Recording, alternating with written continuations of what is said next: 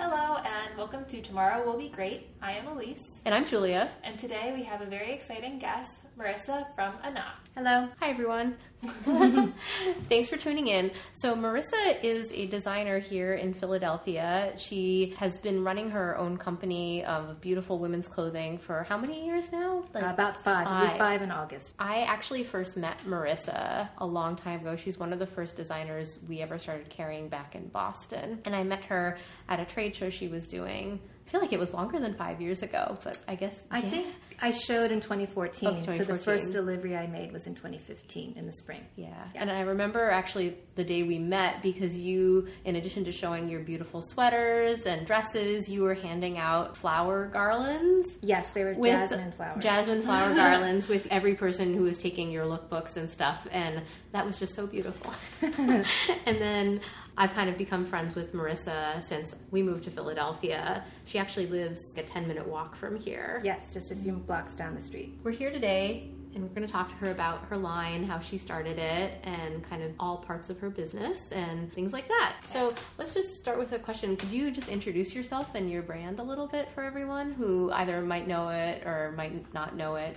Sure. My name is Marissa Maximo. So I started the brand Anak, which actually means my child in Filipino.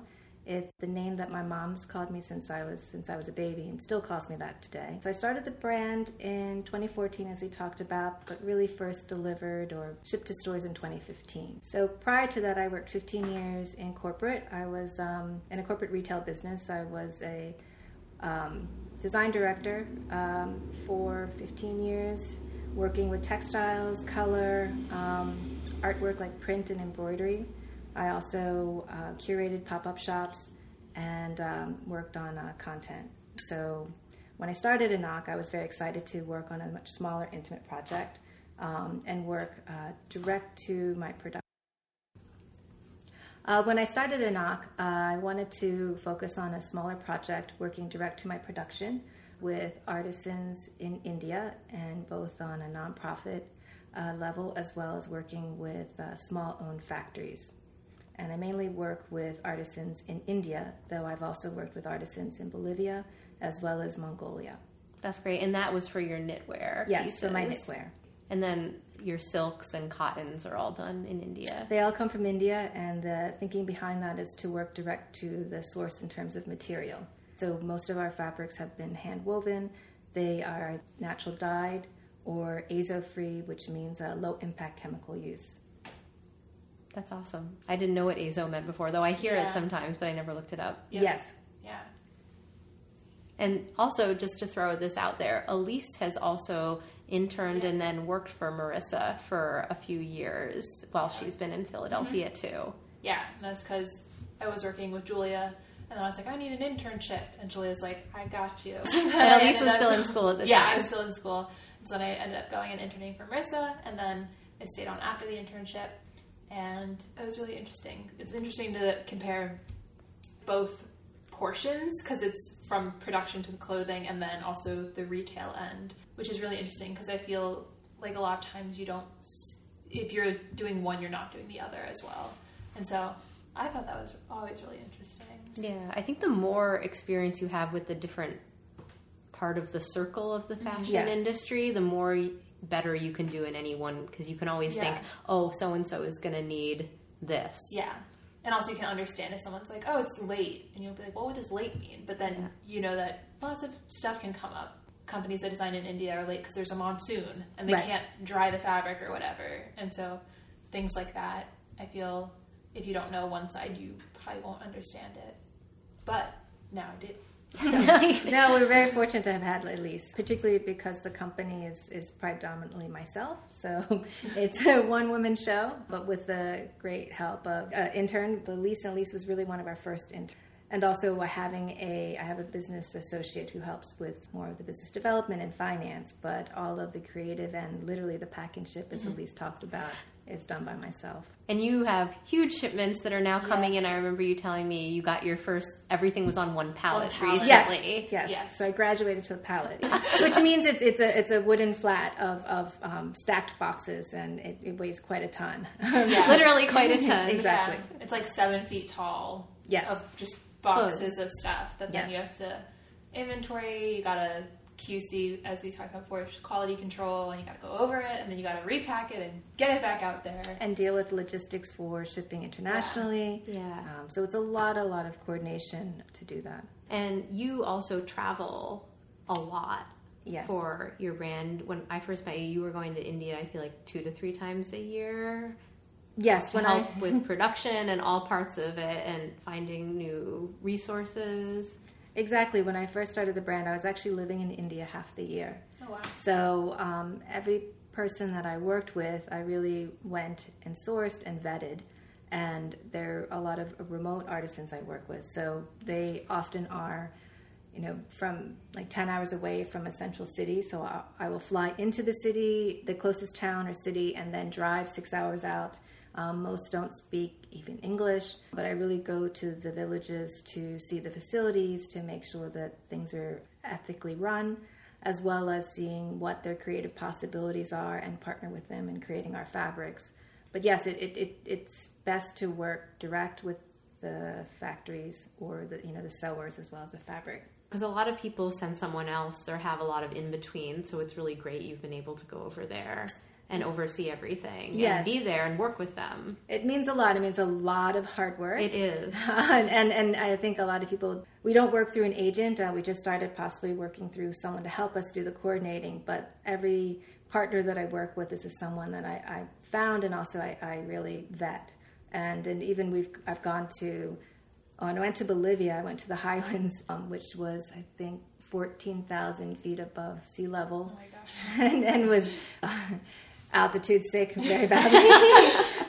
But, so we'll go to all lengths to really make sure and meet everyone. And plus the people, we want to be able to have sustainable business that carries on from season to season. I think one of the most detrimental things to working with the artisans is that it's a one-time, One-time thing. Right. So we're really focused on how to work in the long game with everyone. And sustain them season after season. Yes. And not just, I have these really awesome socks I want to knit Right. one season and you're the only place that can make them, but we don't need socks next season. No, and it was really, even when I worked for a big corporation, it was always my mission to do that. So even when I worked for large production, I would really ask to see the printers or, the fabric manufacturers to understand, because it helps me as a designer to know what my limits are or my capabilities are in manufacturing. Did your experience working for the bigger corporations inform how you approach things now? Yeah, I mean, I was often the middleman in terms of advocating for the production team and trying to educate the home office,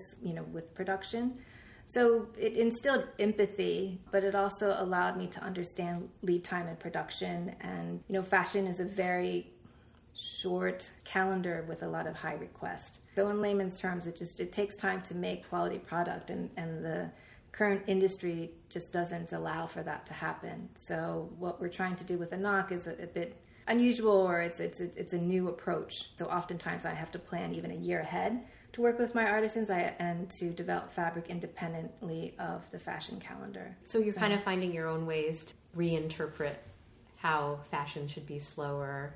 Yes, I'm trying. You're trying. it's an uphill battle. What kind of things are you coming across that are making it harder for that to happen? Well, I mean, we work with, quite a number of specialty boutiques like Ren, who we love, and we feel like we have a great partnership with the stores. When a brand is trying to grow and work with larger accounts, let's say department stores or larger e-commerce sites, the demands of fashion trends is quite high, and there's not a loyalty in that relationship. So that becomes quite difficult to really build business together. I think it's also affecting the way that fashion is struggling at the moment.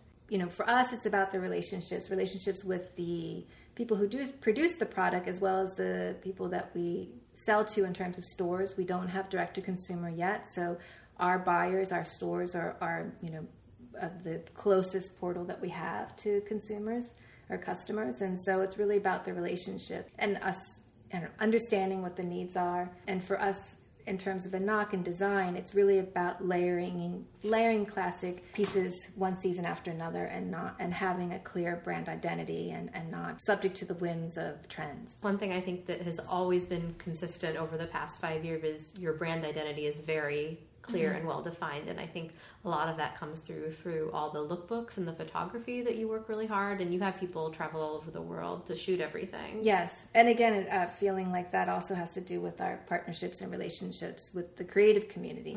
So we're fortunate to have great photographers that we love and that we trust. And I often will go, if not every shoot, go to location. Yeah, Marissa actually literally just flew back from LA last night. Yes, I was in LA. For her next lookbook that she's shooting. So she's there doing it. I wear many hats. There's a role called a producer who basically manages all the logistics. I am that. I'm carrying the suitcases. I'm steaming the garments. I'm coordinating the food, the coffee run, as well as working with the photographer and capturing the art direction and the imagery and the lighting. In fact, this current model was asking me, because I was doing all the grub work. She asked me if it had something to do with the brand. So I said, well, yes, I own the brand. I own the brand. And a lot of people don't realize that when they see, our collection on, really high-end luxury websites. And are you here just to get the coffee? Yes, that's exactly it. I was taking the coffee. I was, picking up the trash, packing up the bags. So I think people might not realize, and this is just relevant, in our industry, there was so much schlepping. Like, there is a lot. How much time I spent carrying just an assortment of things is ridiculous. Right. I'm always carrying things. Always carrying things. In fact, I have the back problem to vouch for it. But even when I started, it was 20 years ago when I started in fashion, so it was a much different era. But when I started as assistant designer, I joke, but it's quite true. The first couple years, the majority of my job was getting coffee, carrying my boss's bags and shopping bags. So we would shop. We had these seasonal trips to London and Paris to see what was new designs and trends, because we didn't have internet at the time. But I literally was carrying bags all the time. So you've really seen then, since you've worked in the industry so long, how the impact of the internet and e-commerce has, even what you were just saying, you had to go to London and Paris. You couldn't just be like, oh, I guess I'll send 20 people my line sheets. Right. Yeah. You had to go Pinterest to see it. Right. Yeah. Which, a lot of people, almost everyone still goes in person, but it's not necessarily just for like an inspiration trip. Where, you log onto Pinterest and you search, like, I want to look at what people are wearing in the south of France right now, and you can do that on the internet. Right. It's a much different discovery. Even when, if I was designing a collection or concepting it, I would go often to Portobello Market in London at the crack of dawn, like 5 or 6 when the vendors get there, rain or shine or snow. I would wear 5 pairs of socks to walk the market, and I didn't have a whole lot of money, but it would, you would be surprised to what inspires you. It could be a vintage ribbon I found that had the most perfect celadon color, or the little trim on the hanky that's that's falling apart, or even to the little buttons that you can't find anywhere. And I just feel like you can't replicate those experiences on Pinterest. And what you find on Pinterest is someone else's lens or filter that they've found themselves, or it's already kind of predetermined. That's a really great point. It's not new because someone else put it up there. Yes. I've also seen it. Someone else facilitated it getting on there versus like digging through a box. Right. And I can attest, Marissa has an incredible vintage and antique collection. Ribbon buttons, like gowns. She just have like a gown from like the turn of the century, and you're like, oh, okay, that's normal evening gown for someone who's size 000 and like 2 feet their tall. waists were so tiny. Yeah, they were so small. Everything was very tiny. But do you feel like it's possible to still have those experiences, going to Portobello Market and finding ribbons and buttons or things that you wouldn't see on Pinterest, or just sometimes certain things that you used to find a lot of inspiration from? Has it become saturated, or buyers are all going there? Because I know for me, I think of where I grew up near, which was Brimfield Fair in Massachusetts. I grew up 20 minutes away from there. Right. I hated going there as a kid. My parents made me go because they wanted to go antique shopping. But then my favorite thing. At some point in college, I don't remember what year it was, all of a sudden all these hipsters from New York started showing up. I don't know if you've seen that in your travels over the years, not with Brimfield necessarily, but other things. No, it has. That's exactly. It's been quite difficult now, because I try to go to little antique shops just in the middle of nowhere, America, and I do feel like the eBays or anything online or it's either opened up channels of people selling things, but also it's saturated the market and also, I think, devalued often the specialness of things. So I feel like I'm always on the hunt for how far to go farther out, to go where no one else has gone, sort of thing. And so a lot of it may be, that really small village in India or some other place that I find. And then it gets harder and harder to find anything that becomes special. I know, and I think that actually is related to how we're operating with the store now, is we're having to go more and more off the beaten path to find a brand to carry that isn't everywhere. Because as much as I might like a brand, if it's everywhere, I can't sell it. And I've had to become more strict with us about, hey, we love this brand, we think they're awesome, but we have so much of it on sale, and I'm losing profit margin from it. So when that happens, I think it's all related, kind of. Right. I mean, that's, to your point, those trips of inspirations is similar to going into a store that you have just a wonderful experience with. And I feel like those stores are becoming, harder and harder to find as well. Well, that rent just keeps going up. Yeah. So let's talk about your textiles and the fabric that you use, because each textile for each garment, you will usually offer quite a few colors or different fabrics for each one. They all feel very special, and the handle of all of them is always so nice. You spend a lot of time developing those, don't you? I do. It depends upon the artisans we work with. Each region in India specializes in a unique fabric. One of the main weavers we work with, who we do the stripes with, they're based in central India. They have much simpler looms, often that are just located in their homes. They sit on the floor. The loom is built into the ground of the floor. And so they have to work on simpler construction in terms of the weaving. So a lot of times it's more about the stripes, or maybe we do the plaids, and then often I'll work with them on the coloring. In other regions, down in southern India, we work with artisans that can do more patterned fabrics and different textures. And then in West Bengal, we work with what we call which is called Indian Jamdani, which are jacquard fabrics.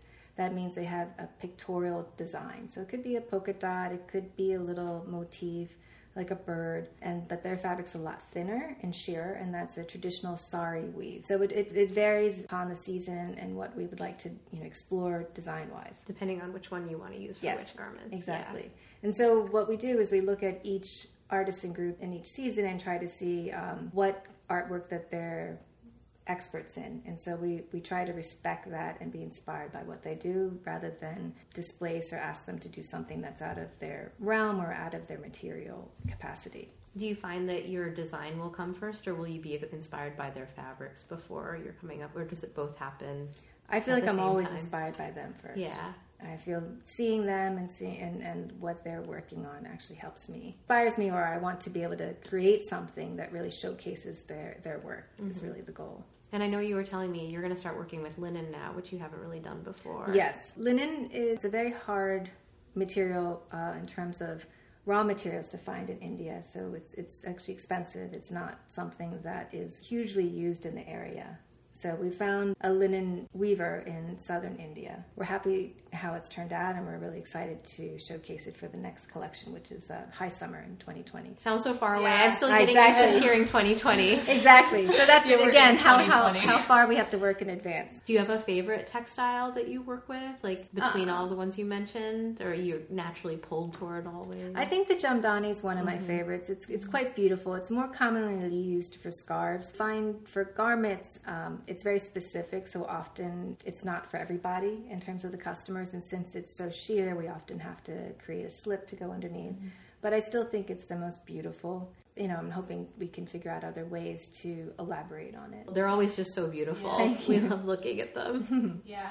I mean, do you want to talk a bit about why you choose to use hand-woven fabrics? I mean, obviously I don't know if this is obvious, but for Jamdani, you can't really machine it. Right. But versus the stripes and the plaids, why you choose to use the artisanal handmade ones versus a much less expensive machine-made? That's a good question. Mainly because the artisans of India, fabric is their life, essentially. One of the biggest crafts of India, and it's a dying craft.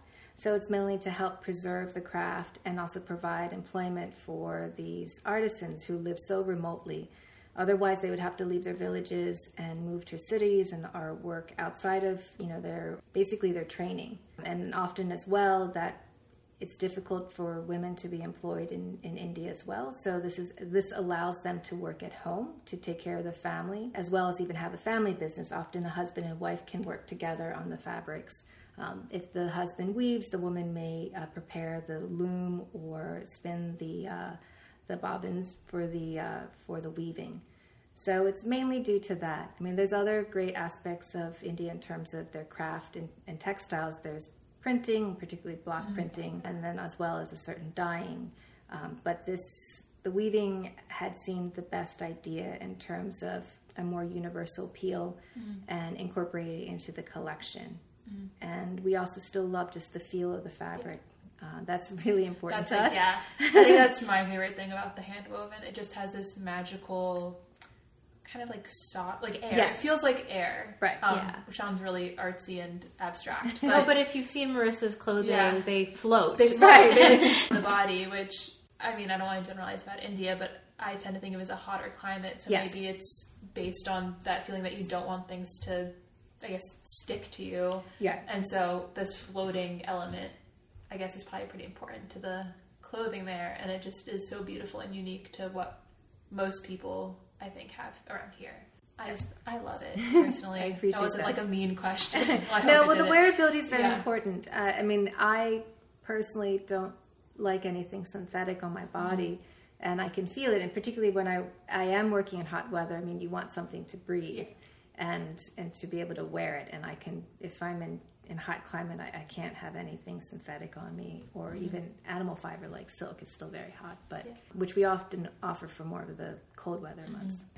Speaking of fabrics and temperatures, I've noticed that, so you switched about a year and a half ago, 2 years ago, from doing fall, winter to spring, summer to doing summer, high summer, and resort. And I just wondered what precipitated that change, and you decided to go in more of a direction with the summer pieces, because I know at the shop, summer is our stronger season. Sure. And a lot of your clothing is very airy and floaty, like you said, and I'm just wondering what led to that transition. It's been an evolving process, much as we talked about the materials of the collection. The collection's dictated by the natural fibers and the fabrics that we use. So since we're working predominantly in India, they've been lighter spring, summer weight fabric. So with that, it's been a challenging path because the industry wants to put us into categories, and we don't feel like we really fit into just one category. So we have tried resort, and that mainly just means that we're selling to hotter climate stores year-round or more than just the summer seasons.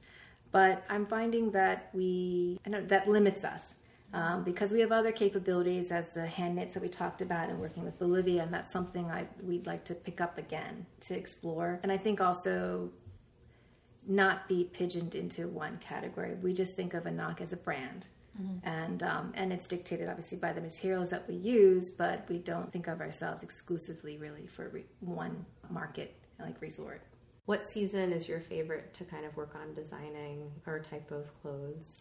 They call it pre-spring / resort, which really means it's the first delivery of spring. So it could be the end of year. It could be, let's say, early November before everyone goes on holiday, or in January when everybody comes back. And I think it's just, to me, the launch of spring season and happy weather. So that I have the most fun with that because I love those prospects. I like designing in season in the sense, even though I work ahead, it's about feeling the clothes and thinking about being in the clothes and what you're doing and where you're going, rather than it often just being like a concept to push down to the customer. It helps when you really encompass the weather or, kind of what goes on during those months. It must be really hard if you're in winter to design summer or vice versa. Yes. Because, I don't know, for me, I feel better designing the thing whenever, in the moment. Yeah. And you're feeling like I need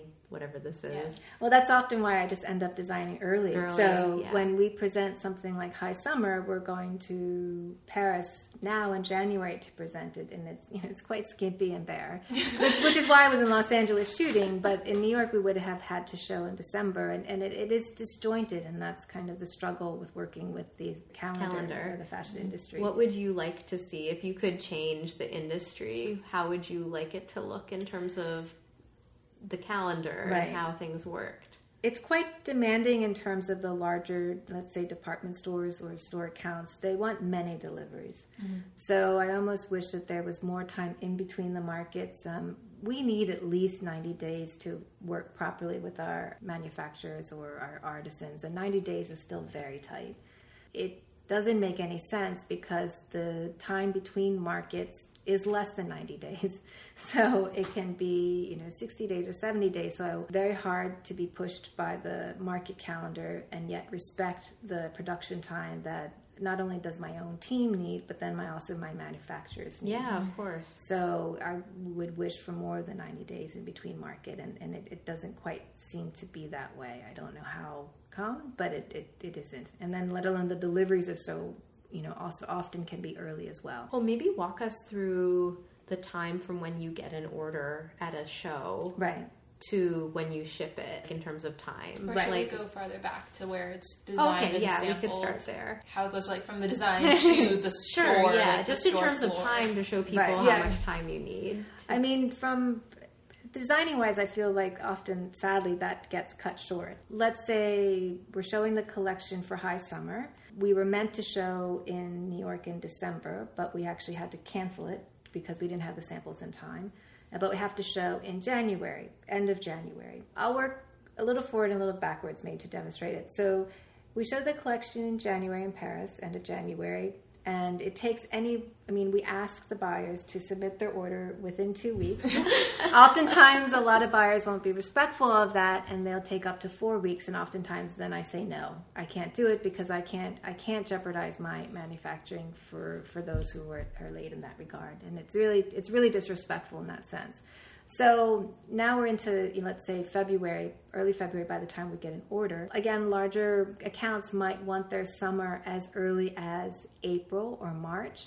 And that's impossible because you can take. Well, it's like you needed a little magic fairy to wave their wand. It's just the math doesn't match up. It takes 90 days from when an order is even given, and that's without any problems. That's without any monsoons. That's without any flooding or anything. And so it's just pure math. So and also you have to, after you get all your orders, you have to go through and make sure you have enough orders of each unit to have that go into production. Absolutely, we at least need 2 weeks internally just to process every order so that we can distribute it to our teams, to our fabric people, order fabric, dye fabric, let alone work on the fittings, and then you still have to cut and sew, and then you still have to have quality control and inspection, and then you have to pack and ship, and and even shipping things that might take as much as a week to go through the customs and so forth. So it's a very long process, but it's ironic, but it also impossible the way that it's set up. It makes no sense, and it's actually quite hard, particularly when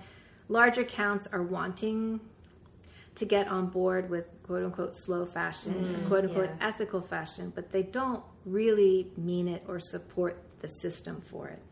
So almost it would seem like it would be ideal if you could show this collection in November. Exactly. In a way. Like you want to be a few months before that. So it seems we just need move the schedule. We just need more months, and we need to keep pushing things earlier and later, I guess, at the same time. Right. Or having people be more flexible, willing to work with you to be like, oh, okay, we really want this, but we understand that there is a woman sitting in her floor, in her loom, weaving this, and so then it's got to go from her loom to then a factory to cut it and sew it and then clean it and pack it and ship it and get it to you, and then you have to pack it and ship it.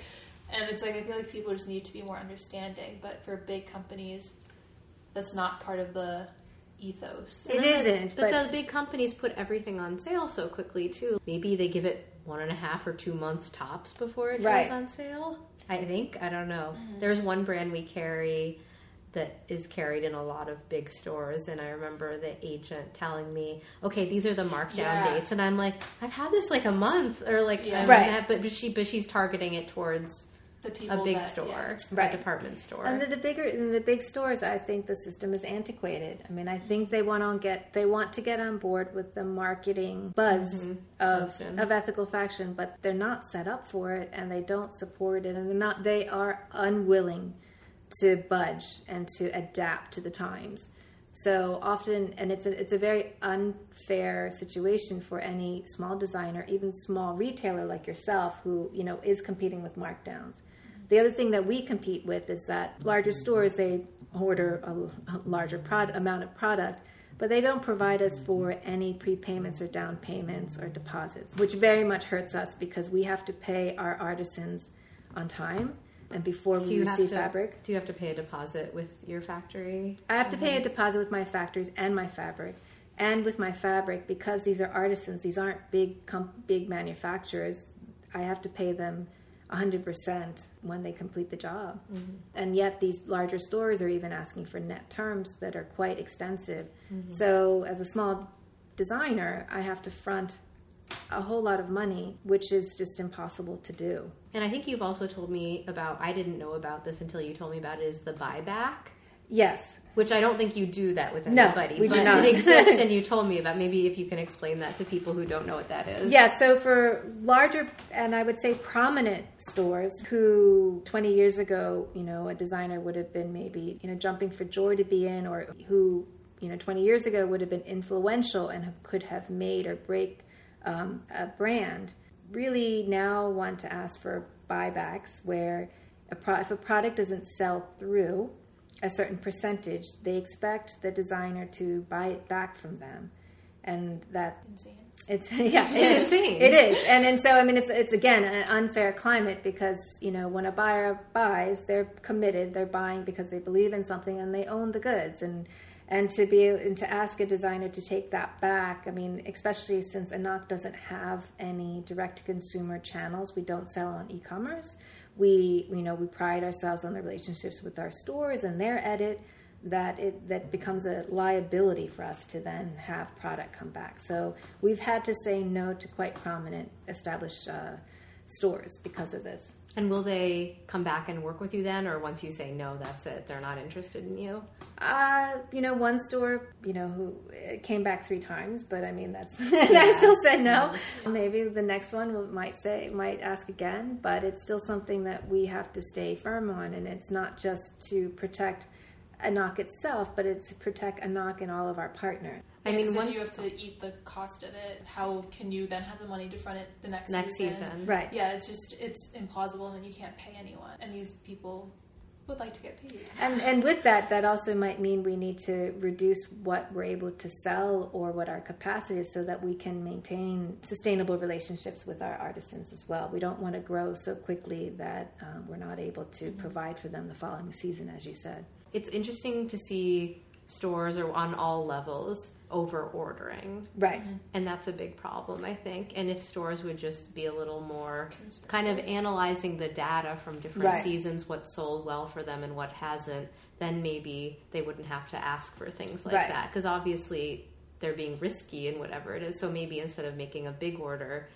because I know so many people are like, oh, this store came to me and they placed a huge order, but then they don't come back the next season. Yeah. Right. So, and I've actually asked stores to like large stores to consider reducing their order, or I'll say no to how large that is, because it also dilutes the market, and also it is contributing to the sale problem that you speak about. And we'd rather just sell a few amount, and we'd rather sell through the product and have success there. When we sell through something within, I don't know, the first couple weeks, and then we're like, oh, we're so excited we sold through it, and we're so much happier about that, and then we're like, we missed the thing, and then it's weird. We've noticed if we reorder the thing that we sold out of, it won't sell. No. It's very strange, and people act like they want more, but they're lying. They don't want more. They don't. Or it's like they find the new thing that they then want instead of it. Yeah. Right. Yeah. So I guess that's something interesting to talk about, is the idea of always having to reinvent yourself, like needing to see new things constantly. And I think that's been another challenging issue for us in the industry, because we're less about trends. We're more about creating pieces that can carry from season to season and that the customer can wear for a duration, not only in quality but also in trends. And it's been somewhat opposing because we're being asked by, say, like our showroom to create new trends or things that aren't our DNA. Mm-hmm. We can't do that. I mean, in a sense, all that we have left at the end of the day is our identity, who we are and what we can provide for the market, our point of view. For us to look like somebody else makes no sense, or to be something that we're not. Well, for example, most of our pieces are meant to be easy fitting and oversized, mm-hmm. or just about ease and for all types of body. We were recently asked to create things with less volume. And we have an element of sexy, but it's a very understated way, and it's a bit of a surprise, not an overt detail, but it's just not who we are, and we can't turn ourselves into a pretzel to create something that's inauthentic to us. Exactly. No, you have to stay true to yourself. And then you essentially become like a private label to either the showroom or for the major department stores, being like, oh, I want this and this and this, but you're a brand that wants to stay being a brand, like to stand on your own. Right. And so keeping that we are who we are, and we will not take out volume. We'll add volume. Volume is such an interesting thing for us too, because we have this weird combination of people who are always asking for things to be smaller, but that they like the look of the big thing. Right. And I'm like, well, you can't have the big thing. You can't have more volume and less volume at the same time. But at the same time, we're trying to be size inclusive and carry whatever the full size range is. Right. We just get it wrong a lot of the time. We don't order the right things. And no, I think it's hard because, again, people, because I worked for both of you guys, I was like, oh, volume everywhere. And then I was trying to find summer dresses, and I was like, why are all of these summer dresses tight? Like, I know, because I don't want summer, I don't want to touch me. And so it was weird because I went from being in the Ren and Anak universe to trying to find like a cotton dress, and I couldn't find one that wasn't tight in the bodice. Okay, I like the look of like tight in the bodice and flary, but when it's 100 degrees and 100% humidity, I don't want to sweat through whatever I'm wearing. And so it's just this interesting thing that oversized is practical, I think, in some regards. And how it is, you require confidence to wear it. Right. And not that if you don't wear it, you're not confident. It's just that people are very odd about it. I think it comes all down to how they want to be perceived as a woman, and they think they have to fit in a certain category. Right. And a lot of it will come back to, oh, my partner, my husband, my spouse doesn't like that. And I'm like, well, do you like it? Because that's what's important. Yeah. No, and that's exactly, we often joke, just even design-wise, we have a pair of pants, let's say, that are quite big, where they might have a slight drop crotch. We call that the man repeller pants. Yes. No, I think but the woman will feel very comfortable and loves it, but then, it may not be perceived as, Yeah, the pant that the husband or boyfriend hates. And like, oh, do you have to wear that? You guys probably, I don't know why you know this, but I'm 5'11", and so when I come out to the store, people are like, oh, this is just tall people clothes. Yes. And then I have to be like, well, the owner of the boutique is actually quite tiny and short. She wears the stuff. And so, no, it's not just a tall person thing. I just happen to be tall. Like, I'm not working here because I hope I'm not working here because I'm tall. But sorry, I hired you just because you're tall, so you can reach things for me. Yeah, so I can freak people out when they're like, oh, there's just too much. Yeah, I think that's, personal fashion is really interesting, and I think that both Anak and Ren both are very, I guess, kind of like iconic. Like, you can tell what, like, because one of Marissa's best-selling dresses is this giant, massive dress that tends to be in silk, and it's amazing. And it's huge, but it's weirdly, like, it's a little sexy, too. Yeah. Right. And it's weird that it's big and sexy. Yeah. And I think that's a fun combination. All the way. Like, it just has a V-neck, and you can wear the V-neck in the front or the back. But it's this massive dress that covers 6 meters are in that fabric. Yeah, that's the other thing, is there's like a lot of fabric in it. It feels very chic when you wear it, even though technically, the amount of skin showing is very little. Right. And so I think it's this whole, the confidence, and then also like the secret sexy. Right. Like the understated, there's something very chic about wearing a lot of clothes. And I feel like older women kind of get it. Like the women who are like layered and wearing lots of stuff, there's something inherently cool about it that I think people maybe aren't super into, or they're scared There's going to be a man repeller, and I think that's, the blog Man Repeller talks about that. Right. About how, it's like you should dress for you and dress for, not like other women or whatever. It's what you like. And I feel that a lot of people, when couples come into the store, it's really interesting because either the boyfriend or husband or partner is pulling all this stuff and it's like, oh, you gotta try this on, you gotta try this on. And they're pulling these like massive, giant pieces.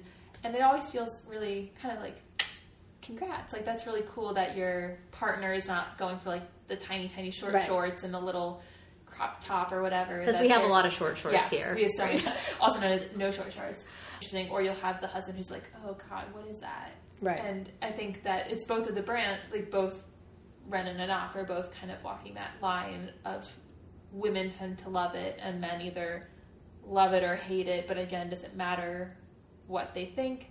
And again, there's lots of options. Right. And I think you can wear whatever the heck you want. Well, it's interesting because often people who aren't comfortable wearing the large volume often say they think it's a skinny person's, clothing, but I'm not skinny in that regard. I always say I have hips and I have a chest, and so I always, when we design something, I always feel I do the wear test. Mm-hmm. So to see if I feel comfortable in it. Do you design with yourself in mind a lot of the time, or are you envisioning somebody else? Because you said you do the wear test. Had you been envisioning yourself wear whatever that is, or you're testing it for other people more, or both? I partly envision myself, but I partly also envision a fabulous Marissa, where I get to go to these wonderful warm weather places or travel the world in. It's a combination. Yeah. I don't consider Anak really a fashion brand per se. I just feel like that we make clothes and we try to make comfortable, beautiful clothes that will also allow a woman to feel sensual, or that's kind of a hard word to say, but just that they'll feel beautiful in. Mm-hmm. And that's the most rewarding thing when I hear women say that. And that's why I often say to try something on and see it. And our product does much better when it's in person, and when women, go into the store, they touch it, they feel the soft fabric, or they put it on and they don't expect this huge dress to drape beautifully on their body. That's so interesting you mentioned that, because we were talking about voluminous things. Is we had someone come in last summer and buy the light pink version of the gypsy dress, which is the wide one we're talking about. And seeing her come in, she wasn't a person I would have expected to want to have a wide dress, but she went for it. She tried that and one other thing on. She was trying to decide between the two, but I could tell she just felt very classy right away in the light pink one. I said, you're gonna get that. And she lives up the street, so you should get her for that reason too. So I think just putting it on, I don't think she would have gone to it naturally, but the second she put it on, it feels so different. And that's amazing. No, because so when I put myself into the clothes per se, I use myself as a filter. If I don't feel comfortable in it, if I don't believe in it, then it's no good in my mind. It just can't live as a concept that's isolated. It has to kind of really be something I'd want to wear or think other people would want to wear. But there is an element of fantasy that I think fashion allows us to do and dream of, beautiful things. And so there's an element where I envision, that I can wear that, on the beach or, in some little far off island. Do you feel like you ever get to go to the little far off islands, and when you put the clothes on, does it feel as good as the fantasy? That's kind of a weird question maybe, but. Well, I haven't quite had the luxury of entirely doing that, but I do have a dream of doing store visits, as I say, let's go to St. Bart's, let's go to Capri, let's, go to the, those islands. But of those times that I do have the privilege to go on holiday, and we were, my partner and I were just in a little place in southern Italy, and we just stayed in little places along the beach. They're quite small and remote, and just usually the nonnas, like the grandmas and the grandpas. So it wasn't anything fancy, but I do wear Anak head to toe all the time. It's something easy to pack, and also something I feel like I can just roll and roll out of, and I feel good that I can feel like I elegant as well as practical in that way. Yeah, and all the clothes are really lightweit, so they're easy to pack. Yes. And you'd also done a residency in Mexico. Oh, yeah, that's so funny. I was just going to say that. You had, I think it was a dinner, and you dressed everyone in Anak, and it just looked like magic. Oh, that was a really special time. I mean, that was it was the first time in a long time that I've been able to do an artist residency. Mm-hmm. So I was in Oaxaca, Mexico, which is a gem of a place for all artists and creativity. I mean, between the textiles, the pottery, and on top of that, the food. It's a heaven for all of those visuals as well as experiences. So I was fortunate enough to have the residency with several artists. So we had a ceramicist. We had actually 2 ceramicists, a painter, a dancer, a couple of writers, and then 2 food people. And so it was also around the world. A nice group. A great group. And it was all women. And we had a woman from Australia, a woman from Vancouver, a woman who was based in the States but originally is from Africa. So it was certainly a great mix. And then we had the last night was this dinner that Elise was talking about. The Australian chef was able to really work with the local foods that she found, the spices or the local produce, and focused on gluten-free kind of recipes as well as vegetarian recipes. And she made a group dinner for all of us, and all the girls picked out their Anak dresses that they could identify with, and they were women who wouldn't think that they would like or would be interested in kind of these volumes, but they just, when they put them on, they completely transformed. We had a mini impromptu group photo shoot like on the rooftop, and they were basically dancing and twirling around in it. And another woman who's also a chef and a writer who's based in Los Angeles, and she said that she wore it to an event in LA and was told that she looked like a goddess. Goddess dress. She's like, I've never have had that told to me before, so she was very appreciative. Yeah. So that's so great. And I think you just are always seeking out experiences like that to kind of further your brand and your line, because you also did a dyeing workshop in India. Is that what it was? So you're just always kind of growing the brand with, I don't want to call them extracurricular activities, but like you're very good at meeting people and experiencing things and thinking, how can I take this to the next level? Yeah. It gets like embedded in the DNA of the brand. Yeah. So actually, last February, I did do an indigo dyeing workshop, Jasthan, in just outside of Jaipur, with a family-run, generation after generation of working in indigo dye. I did what they call mud printing. So it's block printing with mud. That they would make themselves, and they would scour from the local areas. We print with the mud, and then we would dye in natural indigo. And so that actually found its way into the collection. So the collection that you currently have in store with the indigo and the dip dyeing and the tie dye was definitely inspired by that time. So then you can really just see something come to fruition months later. Absolutely. It really has to. It has to mean something in some regard, that there's just so much out there in terms of product, and I almost even feel so much noise that it's can be quite intimidating and scary to navigate through that as a designer. But do you have a hard time deciding then which kinds of things you want to focus on when you're looking for these kinds of activities to do? Because there's a lot. There's a lot of kind of things that come and go, and they're just phases, but that are experienced in terms of being what's offered. So I try to really use an internal filter and say, see if it really resonates. So even the time I was in Oaxaca, I was trying to figure out, how do I incorporate my experience into the next collection? So, and there's a lot of sensitivity. You can't quite incorporate literal things from your experience, because that would be appropriation. Or I can't quite, manufacturing there doesn't quite exist in the areas that I was in, so it wouldn't make sense. So I have to percolate or process and extract what came from my experience. Is it something quite literal as production? Is it something to do with the color, the texture of the places I went to, or even about the people I met? So so that's something I really have to kind of take inside and figure out. Certainly not something that's obvious or immediate. You also build quite a bit of a community too around through all your travels. You've met a lot of people. You have, I don't know, I feel like you always are mentioning, well, so-and-so over there. And I'm like, oh, you have a network all over the world.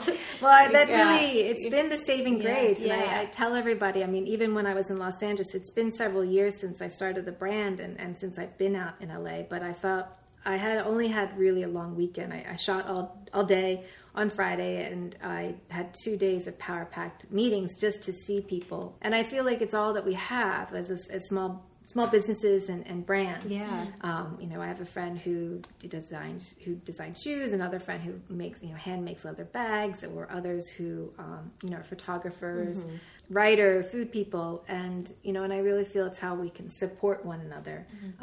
Lord knows, as a small brand, we don't make a whole lot of money, or, I'm still trying to work towards paying myself at some point. Really the reciprocation as much as we can. And again, having had corporate experience in a big brand, I mean, there's just a lot of stuff that gets kind of put out there. I'd rather not. And if I'm going to do anything, any kind of work, I want it to be with the people I care about, or who I want to work with, and how we can grow and how we can reciprocate to one another. That's something that Elise and I have been talking about a lot lately, is a weird combination of growing and shrinking at the same time.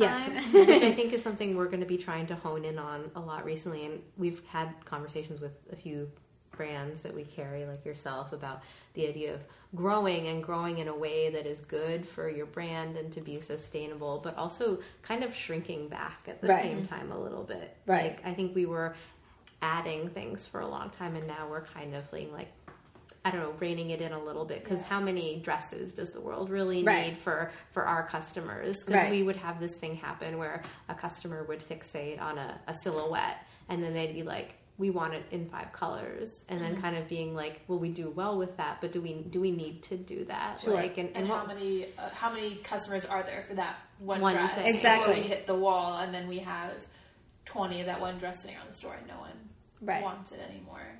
Yeah, or also I'm trying to think what other ways we're not just doing that with clothes, but other ways to grow and shrink at the same. It's a weird. Yeah, well, I mean, it's like, mindful is like a buzzword, but it's like mindful growth.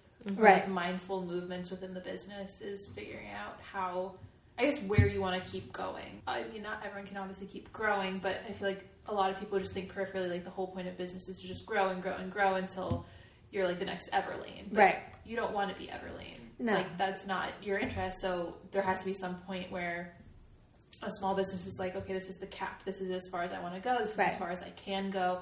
This makes me happy. Right. Like, everything is moving smoothly. I guess it's kind of, maybe it's like the high-end designers, like design houses. But see, the thing is that most of them don't do couture, which is, the made-to-order things. They're run on the ready-to-wear, so maybe that's not a good example of, like, But you're staying meaning small. like Chanel is happy with how Chanel is. Is that what you mean? Like Chanel has no more aspirations. Yeah, like Chanel's, they're set. Like, maybe they can't run off of like the handmade pieces that they make, but so with the large design houses, I think a lot of people don't realize what is the bread and butter. So it's not the couture or the runway. It might be the small bottle of perfume or the little wallet or handbag that they can sell a lot of. And that's the advantage with the design houses, whereas a small designer, we don't really operate in that capacity. The Comme des Garçons heart striped t-shirts. Exactly. yeah. And, More like, of those are like, selling than and their her colors. dresses. Exactly. Yeah. Like other brands that have kind of stayed small but kind of reached their goal. Right. And they're just kind of happily sitting in where they are, and they're not, world domination is not their goal. No. Like, I feel like over time, even before I had a store, I was watching stores. I can think of a few. This was like 10 years ago. And I was like, oh, it's so cute. Like, I love it. And then they started to grow. And then all of a sudden, everything got lost. Yeah. It loses personality. And I guess I get scared of that for me. So do I. Yeah. Like, we go to these shows and we think, oh, we want to find new brands. But do we really want to find new brands? Right. Yeah. I think it is, as you mentioned, that fine line. I mean, I kind of call right now. I mean, we were fortunate enough to grow quite exponentially this past year, but I feel like I really have to pump the brakes right now. Like, I don't want to go too fast, and I can't afford, obviously, to stop. That's not what we're, have in mind. But I think it is where, what's the comfortable spot. Speaking of growth and things like that, I know that in the industry in the US, there's always so much pressure on anyone in the fashion community that they have to be in New York in order to exist in any capacity, whether you're a designer or you are a store or whatever. And you've been in Philly for how long now? I moved to Philadelphia in 1995. So you've been here a while. Over 20-some years, yes. And so talk to me about that. Have you thought of moving other places in your time, in your development of Anak and things like that? Or have you been told you should do that? And what made you stay? It's interesting because when I moved to Philadelphia in '95, I didn't expect to be here for so long. I'm not from Philadelphia. I actually was living in New York prior to coming here. I just recently had graduated from art school. And you went to RISD, right? I went to RISD, and I was a painter, so I was trying to make a living as painting. And so what brought me to Philadelphia was that it was way more affordable to have a studio and paint than obviously New York. So when I opened Anak, I actually reconsidered leaving Philadelphia, that I thought I had to be in an area close to other designers. So I looked into going to New York, and I also looked at Los Angeles. With New York pricing as it is, I mean, the closest neighborhood that I could relocate to was Crown Heights or something of that. So it still was like an hour and a half outside of Manhattan.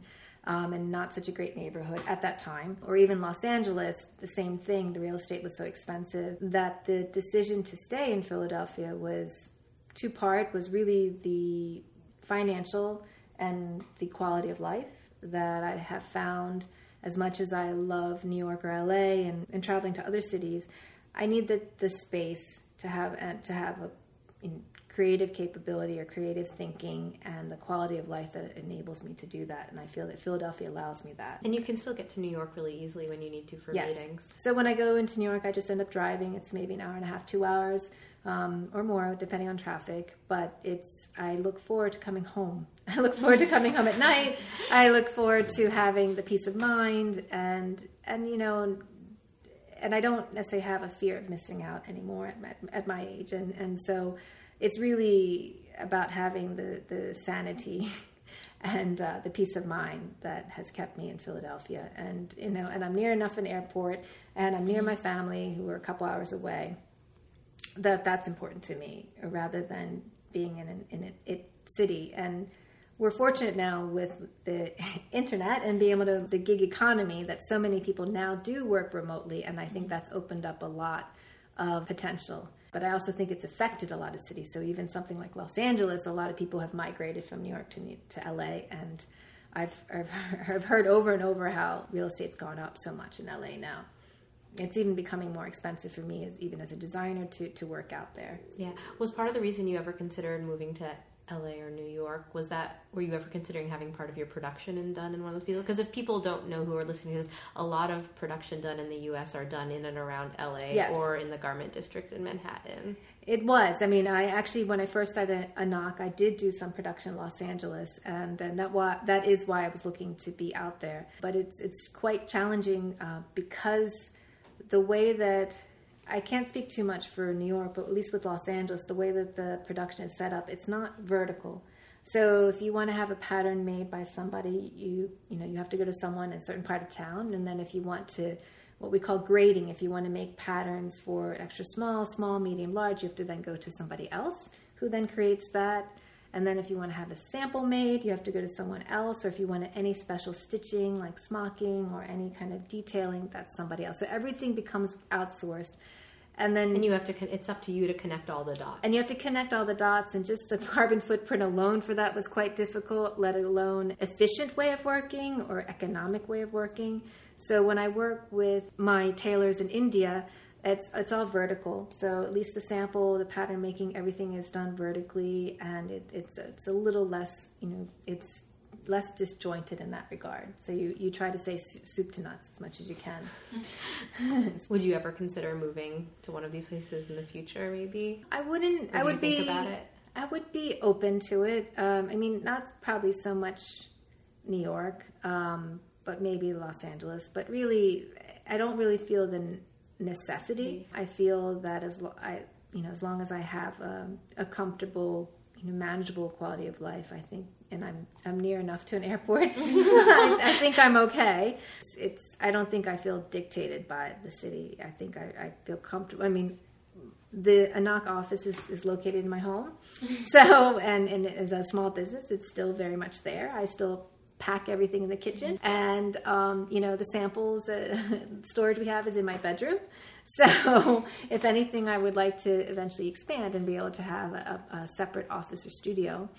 But I spend most of my time, in that space, that I'm not really looking outside of myself, except when I go on these trips to work with our artisans or, kind of explore places. This is kind of jumping back to a different topic slightly, but all of a sudden it hit me and I was like, oh, I should talk about that. So you do markets in New York Yes. and Paris. Yes. What are the differences between the two for you as a designer in terms of the buyer that comes there? Is it different kinds of stores, or I don't know? Do you know what I mean? Like, Yes. how do they feel different to you? It varies wildly, and I didn't anticipate it would. With our Paris market, our showroom presents the collection twice a year in Paris, and I feel as though Paris is interested in just the product. You know, they're interested in a beautiful product. They're not so concerned about brand recognition, like big brands. They are more interested in finding something they feel is beautiful and new and fits with their store. We often find a lot of very small boutiques in Europe, that are attracted to our product, and we find certain regions that really like our product. So we're very strong in the Benelux area, which is Belgium, Luxembourg, like Switzerland, that whole area. The women love it. Would you have guessed that would be true before you did it? Not at all. And I think because they enjoy the silhouette, as we were talking about volume, I mean, I think that, one of the famous, designers of that area is Dries Van Noten. And, his silhouettes are quite simple. They're quite, boxy, let's say. And so Anak can be very unique in that market. And it's not overly saturated at all. And it can be very special and very, artisan to them. And then also there's no price resistance. They appreciate the quality, and they'll pay for the quality, and they'll pay for the specialness of the product. And also the women who wear it are, they're older. They want to look chic, as well as, we even have mothers and daughters who may shop together. So, a daughter in her 30s or 40s and the mom maybe 50s, 60s will shop it, and they love it. There's no resistance in some ways. But in America, North America, we feel that there's focus on lower price point and wanting it to be cheaper, and also maybe about being form-fitting or quote-unquote sexy. So and that's the extreme. That's kind of the larger accounts, the larger stores that might want that. But then we have a very small segment of small boutiques who understand more of our creative designs, and they'll often get those special pieces. So it's a bit runs the spectrum in that regard. That's great that you can reach so many people, though. Like who would have thought if you're doing marketing, you're like, I really the Benelux is really like where really it's at where for to me. And Japan, of course, which we were targeting for a long time, so it took us a while to get Japan. But they wanted to, they test you out for years before they'll actually buy you. Have you found that there are people who will come to the showroom a few times before they decide to order from you? Yes, particularly when we first started the brand, buyers would like to make sure that a brand will be around. It's an investment for them to order styles, and they'd like to see that a brand is stable. Oftentimes, they might even test you out for 3 seasons, and we found that with our customers in Japan. That they would watch, and Yes. then they started ordering 3 seasons Yes. later. Yeah. No, I've heard from a few different stores that they won't buy the first 1 or 2 seasons a brand comes out, and I'm guessing it's for reasons that, like you said. Yes, they want to make sure they'll be they're going to be around. Yeah. That does make it hard. It does make it. Sometimes I feel Yeah. like I always want to be like the first on the bandwagon, kind Yeah. of. It's kind of fun, but also it's like it's also risky it might not too. work out. Yeah. Well, I think also on top of that is how a brand is recognized, or brand awareness. So some stores rely on customers knowing, the brand. Then other stores, I think the neat thing about Ren is discovering a brand and I think with your curation, it really allows a customer to see that, and not every store is skilled in that way. Oh, thank you so much. I think it's funny. It's been a double-edged sword. More recently, we've had a lot of people come in who I'm like, I think you're another store, and they'll go around and they'll shop the store in a way that feels different than a customer would. Like they're inspecting things. It doesn't feel like I'm like a customer and I'm interested in buying this. Right. And then sometimes they'll take pictures of the tags, Oh, or there'll be wow. large posses, the way buyers travel in Right, posses. right. If someone doesn't know this, when buyers are at shows, they'll be in little groups. Yes. It's really funny, and you can like spot them, and there'll be these little posses. Or we have people. There was someone who went in the fitting room, and they were just taking lots of pictures. It You was need a very little sign, I strange. think. Yeah. So anyway, that's been kind of Yeah. something that like it's a double-edged sword of picking up someone new, because if you're going to end up being kind of a spokesperson and a yeah. free PR person for a brand, you kind of want, I don't know. Keep them? It's complicated. Yeah. I mean, but those are, like, there are also people that come in and are just, like, flipping them to look at, like, the seams and stuff. And Right. Yes, like the an artsy sewing person nerds. who's, That's like, how I am. I'm oh always my looking at God. construction or Yeah. appreciating or the stitch, and I'm like, Oh, what a good stitch! Yeah. What a good That's so button. nice. No, there's definitely there's- like the mom and daughters we both like to sew and knit that Right. come in, And and like, they're wow, look at fine. this. Yeah, and it's interesting because being in a store, you can see how people shop and interact with things. And again, you can see people who look like they're buying, people who are just trying to get in from the cold, or people who are very interested in construction. Well, culturally speaking, I mean, in Paris, when I used to go, when I worked for a larger corporation, there were often security guards. And so if they see you taking a photo, they will walk up to you and ask you to delete that photo. Or if they see someone even sketching something, they'll ask them to Wow. rip the page out. I've never seen that. I wish they would do it. Yes. Because I know when I did a trade show a couple times, like we had a few bigger people, like Isetan came Right. through, and they just took so many notes, they took so many Yeah. pictures, and then I never heard from them again. I mean, it's unlikely I would hear from them Sure. anyway, but Right. I was just kind of like, What you do? And this What you doing? wasn't even at a trade show. This was just in a department Department store. store. So that was so impressive. interesting. Because it's like I want to let people to be able to take pictures in here Sure. for fun, but now I'm like, Don't have a photo shoot in here. Yeah, Yeah. some people. oh do yeah, photo some shoot. people like Really? there was like one person came out and this guy started posing all over the store, Wow. and the lady had a real camera. So Yeah. I'm like, what are you doing? Wow, I did So that not was realize that. That was an interesting. Yep. In closing, where would you like to, if you could dream big, where would you see yourself in like a year, 5 years, 10 years with Anak? Well, with Anak, I really my long-term goal is to be able to have the brand sustain. I mean, fashion is always evolving, always changing, let alone business on top of that. And it's quite a precarious time in fashion. A lot of the known entities are no longer stable or reliable. What I would like to be able to see for Anak is to be able for us to weather the storm. And that might look like different things to different people. But for us, I think we might scale back a little bit. I think really want to build our relationships with our specialty boutiques like Oren. And I also plan to get on the road a bit more and visit the stores and get to know our customers and get to see our stores, because often we might just meet buyers who come to New York or Paris and buy, but unless they're nearby, I don't get to see the stores. So I really think it's going to be about those relationship building, that kind of hand-holding and that kind of partnership, and working on maybe some smaller projects or collaborations. And I think that specialness and that unique point of view is what's going to help us weather the storm in that regard. So I think that's a great idea. I think those little collaborations have worked very well with us. Yeah. Like if you ask that does have a more flexible factory minimum or Right. capacity, that, can we order 15 or 20 of this and it's exclusive to us? right. Yeah. So, and I think we're going to also try to see if there's things like, maybe get back into the knits and figure out how we can venture into that that also, I might be exploring other types of apparel. So Stay tuned. Other types of apparel. Yeah, so I won't disclose quite yet. Okay, I won't ask. But we are trying to really think of ways that we can grow that, but doesn't mean that we produce more or we get larger, where we can offer product maybe a little bit more often, but also still working within our parameters, maximizing like the work for the artisans at a reasonable rate. I think that's really what it's going to be. I think slow and steady is really my goal at that point. I think slow and steady is just good advice for everybody. Yeah. Because then you're not pressuring.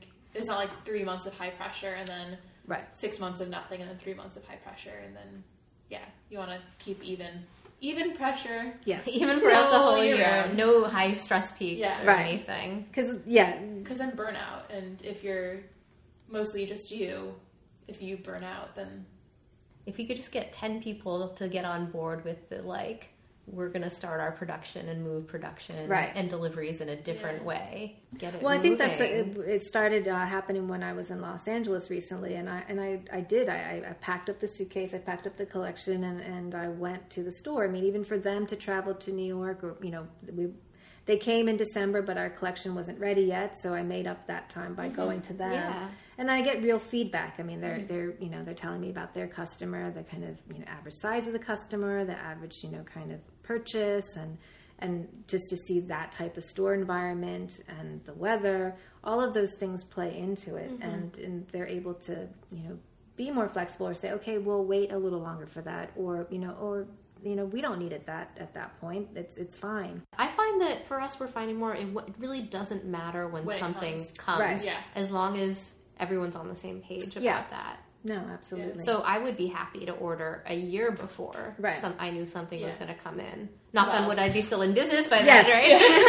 I mean, it's like happy in like air quotes, because of course everything we order, we like really like it and we really want it, but we'd be happy if it makes a brand more functional. And right, of course. Not useful, but And or maybe within reason. I mean, one of our stores has told us, I think, someone was so late, so as if they're delivering sandals in like in the wintertime or something doesn't make sense, obviously, or boots in like high summer. August, because we've had some something like that. With coats at the end of the winter, and you're like, or coats in July, because they're like, we're going on vacation. There you go. Yeah, get this off. We're gonna deliver our fall stuff now. But no one wants it because it's 100 degrees and 100% humidity. So. Where can people find you, both on your website or on Instagram? We'll also add all this in the show notes that people can click on. Sure. We don't have our own e-commerce, so we really work with the stores. So obviously Ren is online, and then we also have Vestige, Sunroom, Matches Fashion, Moda Operandi, and then we have Selfridges online, and the rest are on smaller specialty stores, which you can be found on our website. And in the Benelux, too, apparently. Yes. And what's your Instagram handle, if people want to look you up? The Instagram handle is @AnakCollection. And if for some reason they want to email you, what is your email address? info@AnakCollection.com. Thank you so much for coming in today. Thank you, guys. It was a pleasure. And you can find us at Ren_. We got it wrong again. Ren, whatever. You can find us if you just type in Ren, it'll come up. We just have to have a period and an underscore there. Yeah. And don't forget to rate, review, and subscribe. And we really appreciate said rate, reviews, and subscriptions. So unless you're going to give us 1 star. Yeah. Don't do that. If That's so, mean. Just write yell that at us down in an on email. paper and put it in a special place. Yep. Thanks for listening. Bye. Bye. See you later.